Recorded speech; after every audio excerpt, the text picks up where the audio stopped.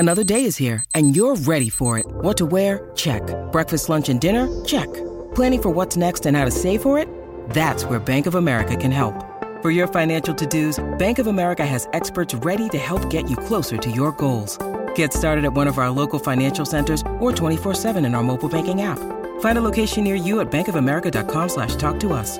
What would you like the power to do? Mobile banking requires downloading the app and is only available for select devices. Message and data rates may apply. Bank of America N.A., member FDIC. Hey, it's Ryan Reynolds, and I'm here with Keith, co-star of my upcoming film, If, only in theaters May 17th. Do you want to tell people the big news?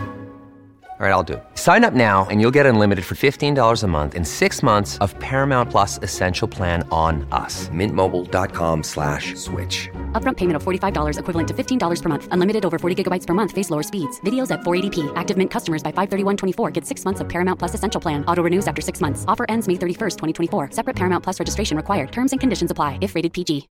When you need mealtime inspiration, it's worth shopping Kroger, where you'll find over 30,000 mouth-watering choices that excite your inner foodie. And no matter what tasty choice you make, you'll enjoy our everyday low prices, plus extra ways to save, like digital coupons worth over $600 each week. You can also save up to $1 off per gallon at the pump with fuel points. More savings and more inspiring flavors make shopping Kroger worth it every time. Kroger, fresh for everyone. Fuel restrictions apply. Welcome to the only daily podcast focusing on compliance news of the day. Each morning, start your day with a cup of coffee and Tom Fox, the voice of compliance, to hear about 4 of the top compliance, corruption, or leadership stories you will need to start your day. The Daily Compliance News is a production of the Compliance Podcast Network.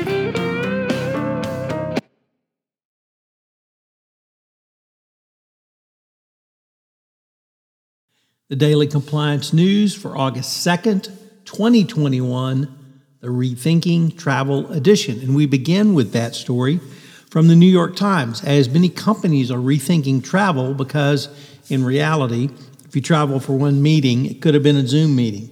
And it turns out that approximately 40% of business travel is for one or not too many more meetings.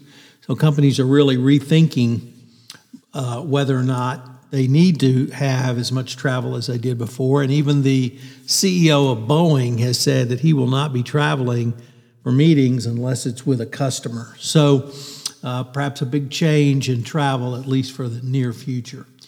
Next up, a fired Deutsche Bank executive says that she was fired for whistleblowing in the company's asset management arm, DWS Group, that handles ESG for the company.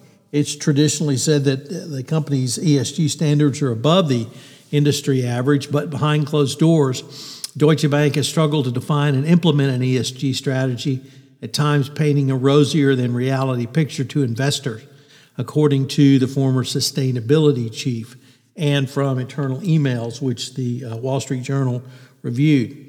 The experience underscores the difficulty and pressure money managers are facing to plant their flag in the hottest corner of the fund market, where investors are putting literally $3 billion a day. The person named Desiree Fixler says she was fired for raising these issues internally. So Deutsche Bank's troubles still continue, and they just can't seem to get it right, can they? Next up, we have a couple of stories from the Financial Times. The first one is that apparently office building owners are refused to accepting that work has changed.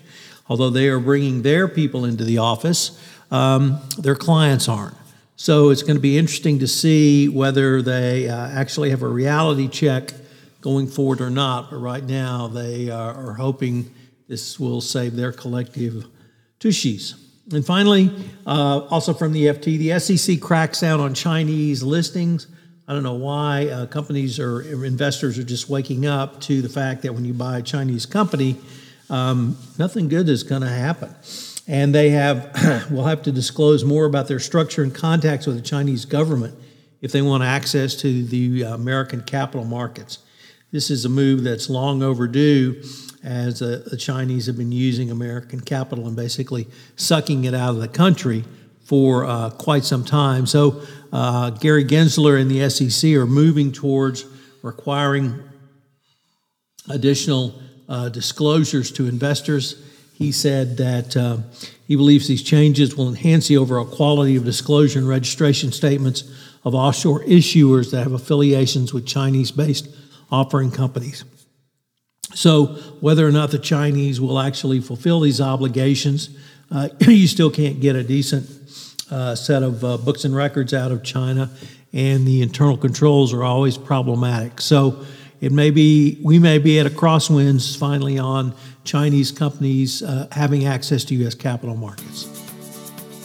The Daily Compliance News is a production of the Compliance Podcast Network and a proud member of C-Suite Radio. Thanks so much for listening. I hope you'll join me again tomorrow.